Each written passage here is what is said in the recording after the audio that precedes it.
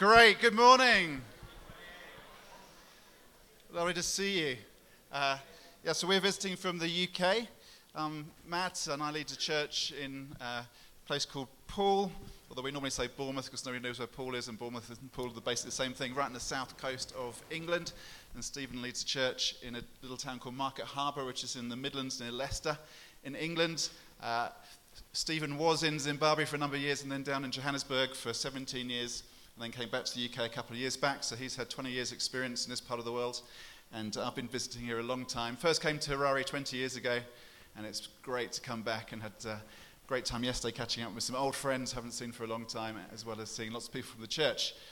And it's great to be here. We've loved being here, loved doing all the different things we're doing, connecting with lots of people. It's great to see so many people in this room this morning. Steve and I were both walking around before the service thinking, we wouldn't be allowed in the UK to have the chairs this tight. The fire department would come in and shut us down. So slightly more relaxed approach here in Zim, that's cool. But trusting that God leads you into a bigger venue at some point as well, because you obviously need that. Right, what I want to do this morning is encourage you in the brief time that I have left. We have our services at home a little bit longer, so I'm feeling going to have to rush. Right, what I want to do is to speak from Titus chapter 1. Yesterday we had a great time with the guys last night, and I was speaking from Titus, and want to pick up in Titus again, right from the beginning of the Apostle Paul's letter to Titus. I want to bring you an encouragement this morning. This is what it says. Paul, a servant of God, an apostle of Jesus Christ, for the sake of the faith of God's elect and their knowledge of the truth, which accords with godliness, in hope of eternal life, which God, who never lies, promised before the ages began, and at the proper time manifested in his word through the preaching with which I have been entrusted by the command of God our Saviour, to Titus, my true child in a common faith, grace and peace from God the Father and Christ Jesus our Saviour. Now, this is just one sentence. There's no full stops in this paragraph. I didn't do it in one breath. It's too much, I'll run out of puff. But it's one long sentence. It's one big vision which the Apostle Paul is describing here, containing a lot of excitement. And what I want to encourage you in this morning is to have a big vision for what God wants to do through Hope Church, and to get a sense of that through what Paul writes to his friend Titus in this letter. What the gospel does, the gospel calls us into bigness. The gospel calls us into largeness. We have an elders prayer meeting every Tuesday morning in my church, and after we've had our prayer meeting, we go down the road to McDonald's.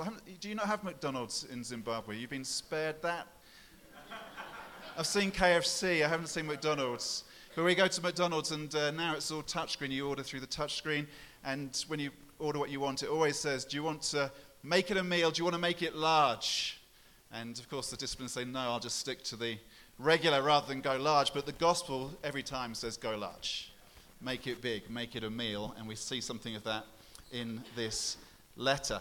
Think about the Apostle Paul. Apostle Paul, a Jew, a Pharisee, very strict religious sect, meets Jesus, his life is transformed, and he becomes somebody who has an extraordinary bigness of life and of ministry. This is a man who travels in an extraordinary way around the Mediterranean region. He's got friends who come from all kinds of different backgrounds, ethnic, racial, linguistic backgrounds. Rather than just being in his little sect, he's now in this huge world which meeting Jesus has pulled him into. And he's writing to his friend Titus, who is in the island of Crete. And Crete is a place which is notorious because of immorality and just the general kind of bad reputation of the Cretans. And Titus is there to help get the churches established, appoint elder teams in the churches. And Paul is encouraging him about what to do. And what we see in this is the big-mindedness of the gospel. That the Apostle Paul, because of his meeting with Jesus, is pulled into this big world, which means he's carried into places which no self-respecting Pharisee would ever have gone to. No self-respecting Pharisee would have gone anywhere near Crete and the wicked Cretans. But because of Paul's encounter with Jesus, he's pulled into this huge world, all kinds of people, all kinds of places, seeing what God would do. A tendency for us, I think, is we tend to get pulled into smallness. We tend to get pulled into introspection. My wife Grace and I, we like to run out on the hills in the countryside around us. We've got beautiful coastal paths where we live, and we love to run on those trails. And when I first started running with Grace on the trails, when you're going downhill and you're picking up speed, it's very normal just to look at your feet because you're worried about tripping. And I had to keep saying to Grace, don't look at your feet. Don't look at your feet. Because if you're running fast down a rocky trail, if you look at your feet, that's when you fall over. It's when you look up and look at the horizon that you can actually see where you're going and don't lose your footing and keep going. And what we see in the gospel, what we see in Paul's exhortation to Titus is the sense of look up. Look to the big horizon. Don't look at your feet. Don't get introspective. And there are all kinds of things in life, all the pressures of life, all the complexities of living in a place like Zim, which would cause you to look in on yourself. And what the gospel does is call us to look out, look up at the horizon, look up at the bigness of what God is doing. Make it a meal, make it large. Okay, so just want to pull a few things out of this passage. We see that the Apostle Paul has a clear sense of identity. He introduces himself as a servant and as an apostle of Jesus Christ. Being a servant of Christ is not a demeaning thing. Being a servant of Christ is an enlarging thing. Being a servant of Christ has pulled Paul into this big world, this big gospel vision. And he's an apostle. He's a sent one. He knows he's been sent with the good news of Jesus Christ to the nations. He knows who he is. He knows what his purpose in life is. He knows what his identity is. And all of us who are Christians need to know our identity. Actually, everybody needs to know their sense of identity. So in my context where I come from, the biggest issue at the moment in our culture is people trying to work out what their identity is, looking for identity. And what the Apostle Paul shows us here is his identity in Christ, a servant and apostle. And when we come to Christ, we put our trust in him, we're given a sense of identity. We are called by God, we're known by God, we're loved by God, we're commissioned by God. We need to know that. That brings us into security, brings us into identity, brings us into gospel vision. We need a big vision of what God is doing. And that sense of identity, that sense of vision needs to define what happens here at Hope Church in Harare. So, firstly, let's think about a big vision of who God is. Look what Paul says to Titus here. God is the one who does not lie. God never lies. That is an amazing statement, such an important claim. It goes right to the heart of Christianity. Who is God? What is God like? God never lies. God is always truthful. And that is very different from the world in which we live. We're so used to spin and fudge and dishonesty and lies. In the UK, we're gearing up to another general election this year, and there's a great deal of cynicism about all politicians because what we've grown to expect from politicians is spin and deception and promising much and delivering little. That's politics in the UK. I know things are very different here in Zim. You don't have those kind of problems like we do. But that's the world in which we live. We're used to that kind of world. And we, if we're honest with ourselves, often we're not honest in terms of how we conduct ourselves. We can, especially in a social media age, we do selective updating. We try and present the best image of ourselves. We present the best data points about who we are, which might be true or might not be quite so true, might be a little bit true, might not be true at all, but trying to make ourselves look better. That's what we do. We can overpromise and underdeliver. We cannot always be as honest as we should be, but God never lies. And when we look at Jesus, we see pure, undiluted truth. Jesus says himself in John 14, I am the way, the truth, and the life. This is Jesus' claim about himself. I am the truth. If you want to know truth, come to me. And Jesus once met a woman at a well who was looking for identity, looking for purpose, looking for truth. And Jesus said to her, John 4, the true worshippers will worship the Father in the Spirit and in truth, for they are the kind of worshippers the Father seeks. Jesus is the truth, and his people need to be people who come into the truth. God does not lie, he is the truth. And so if you're looking for truth this morning, it might be that you're not a follower of Jesus, not clear about faith, but you're looking for truth. You want to know what is reliable, you want to know what is what's going to hold fast, what is genuine. The one place ultimately we can find the truth is in Jesus Christ. He is the truth. He is the way.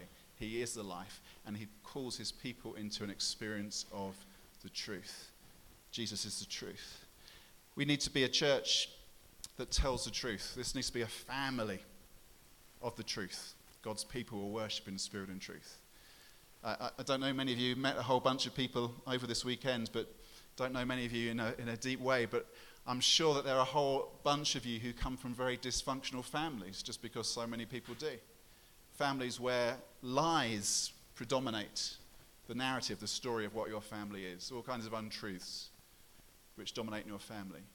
This, the Church of Jesus Christ, needs to be a family where there isn't lying and deception, but where there's truth, where what God is doing, who God is being worked out amongst us. We have a truthful Father, a Saviour here is true, and that needs to be reflected in his people, in his family, in this place. Paul says that to Titus that he wants the knowledge of the truth which accords with godliness. He wants people to know the knowledge of truth which accords with godliness. We need to know the truth so that we can be more godly, to have a genuine lived experience of God. So I'd encourage you, Hope Church, have a big vision of who God is to be the kind of church he wants Hope to be. Who is God? He's the one who never lies. Second thing is we need to have a big vision of what God is doing. What we see in this introduction to this letter is that Paul expects God to reorder the fundamental nature of the universe. Paul says there's an eternal promise. There's a promise made before the beginning of time by the God who never lies, a promise of eternal life. That's an amazing thing for Paul to say there. It's an amazing promise. Think about it a little bit. I think we can talk about eternal life a little bit glibly. You know, it's the Sunday school prayer. Put your trust in Jesus and you'll have eternal life. We say it easily. It just trips off the tongue lightly. But think about what eternal life means. What does eternity mean? How do we grasp that? I think actually if you start to think about what eternity means, this actually for some people can be the biggest obstacle to coming to faith in Jesus, because the whole concept of eternity is so overwhelming once you really begin to think about it. So vast, so beyond our capacity to understand. And from a scientific perspective, in many senses, talk of eternity itself doesn't really make sense. So think about our galaxy. Science tells us that our sun, it'd be nice to see the sun. We came to Zimbabwe and haven't seen it. Believe it exists. It'd be nice to have the evidence of it sometime.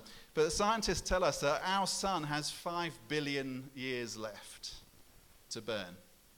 And after 5 billion years, it will turn from the sun it now is into a red giant, a great expanding, dying star, and will finally die in about 7 to 8 billion years' time. Now, that's far enough away for you not to have to worry about it now. But that's still what science tells us. So, even our sun isn't eternal. It's got a 5 billion year lifespan. And also, think about eternity. You could live forever. Think about that. I think I'm in my 50s now, and I think the reality is, as I think about that, I'm not sure I even want to live forever. Forever feels like an awful long time to live. Life is great. There's lots of things I enjoy about life. There's also lots of things about life that are challenging. And the thought of eternal life, that's a bit overwhelming. It's almost problematic. The numbers are just so vast. If we sing the great song, Amazing Grace, when we've been there 10,000 years, bright shining as the sun, I can't even imagine what 10,000 years is like. 10,000 years is 200 of my lifetimes. I can't imagine what 200 of my lifetimes would be like. And then we're talking about eternity, in which 10,000 years is completely dwarfed. So there's a bit of a problem there. But what I can grasp, and I think what we're meant to grasp here, is what God has promised. Eternal life, which God, who never lies, promised before the ages began. So what does that mean? I think what it means fundamentally is we know what it is to live with God. We know what life with God is. It means that we will get the life that we've always wanted. The Lord God, who never lies, when Christ returns, which is going to happen, will burn off all the dross, all the mess. All things will be purified, refined, and made wonderful again. The universe will be as it should be, and we will see God, know God, and explore God and his worlds forever. And forever is too big a concept for me to grasp. But I can grasp the beauty of the vision of seeing God and being with him and exploring him and his worlds forever. And that sounds good.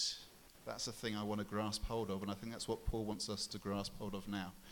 And part of the wonder and the beauty of that is that we see some of that now. Because God is bringing life to his people now. The eternal promise is for life with God forever. And we're seeing life with God being worked out here and now amongst us. There's the evidence of God's life at work in this church. We get to be together for an hour on a Sunday morning. It's meant to be a little taste of paradise. I don't think all of eternity will just be like a Sunday service. It's going to be a lot better than that.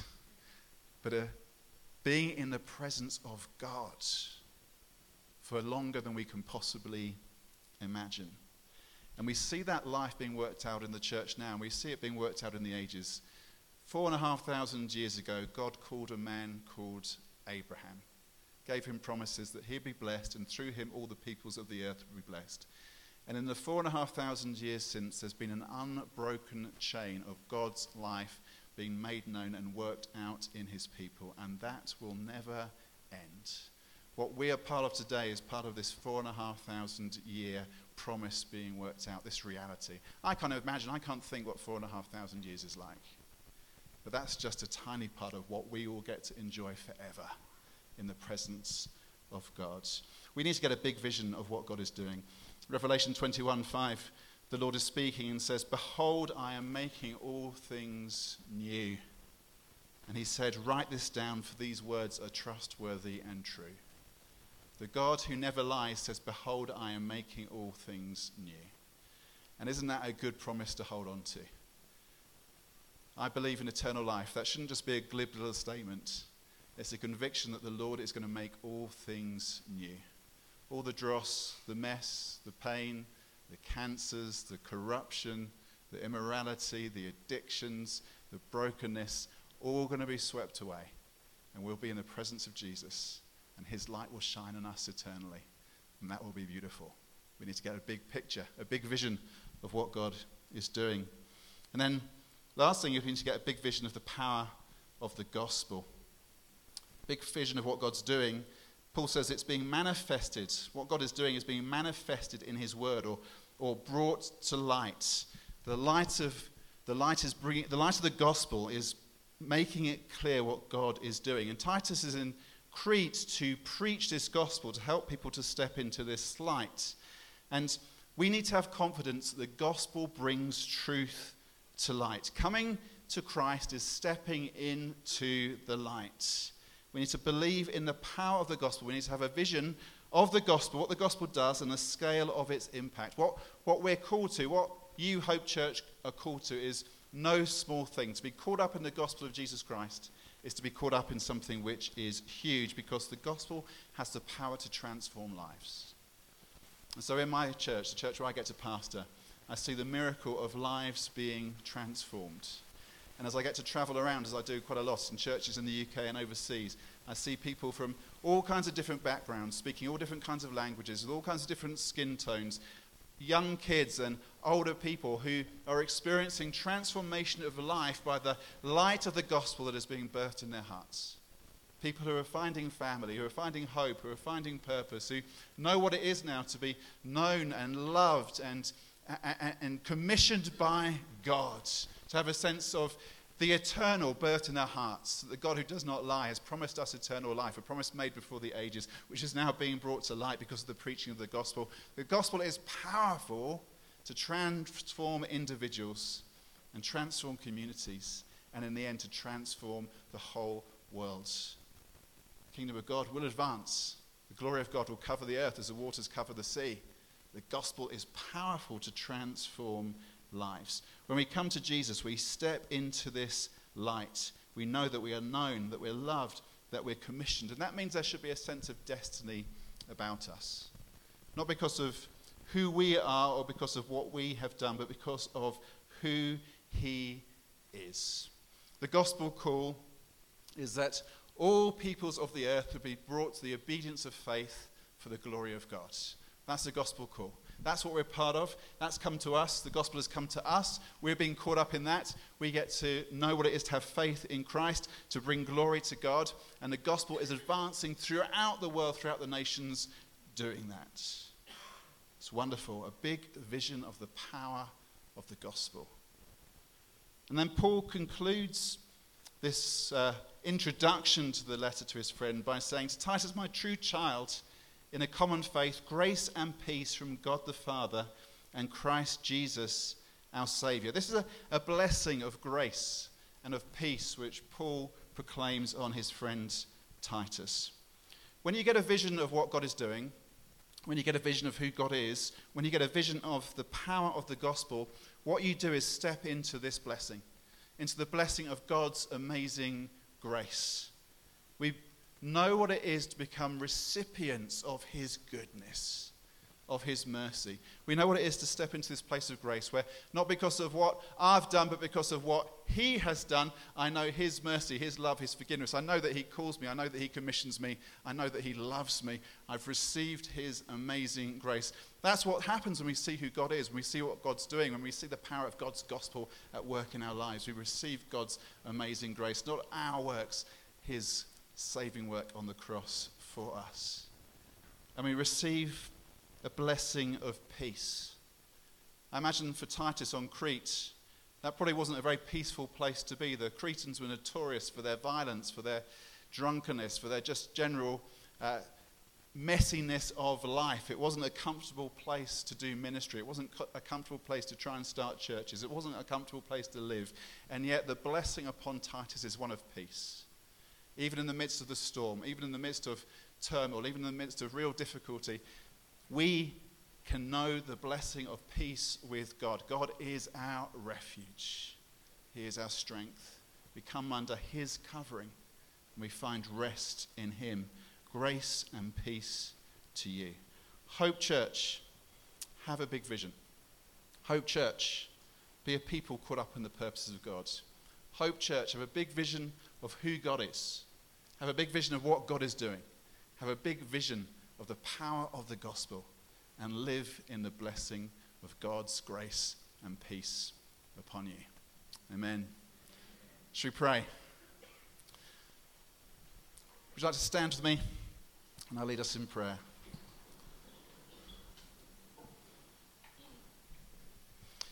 King Jesus, thank you how words of scripture written 2,000 years ago to a particular individual on an island in the Mediterranean can speak into our hearts here in Zimbabwe 2,000 years later, our different context, our different stories, but the same gospel. Lord, thank you for what you are doing here in Hope Church. I thank you for how you've caused this church to be birthed, how you've caused it to grow, how you're gathering people here, how people are finding family. Thank you for the evidence of what the gospel is doing here. Thank you for the evidence of transformed lives, transformed community. And Lord, I pray this would be a church which does have a big vision of you, God. Wouldn't shrink you down. I pray that this church wouldn't be a church which gets introspective and looks at its feet, but would keep looking up to the horizon of who you are and what you're doing and what the gospel is achieving. Lord, thank you that we are caught up in your great gospel purpose, that the whole world, that all nations would come to the obedience of faith for the glory of God.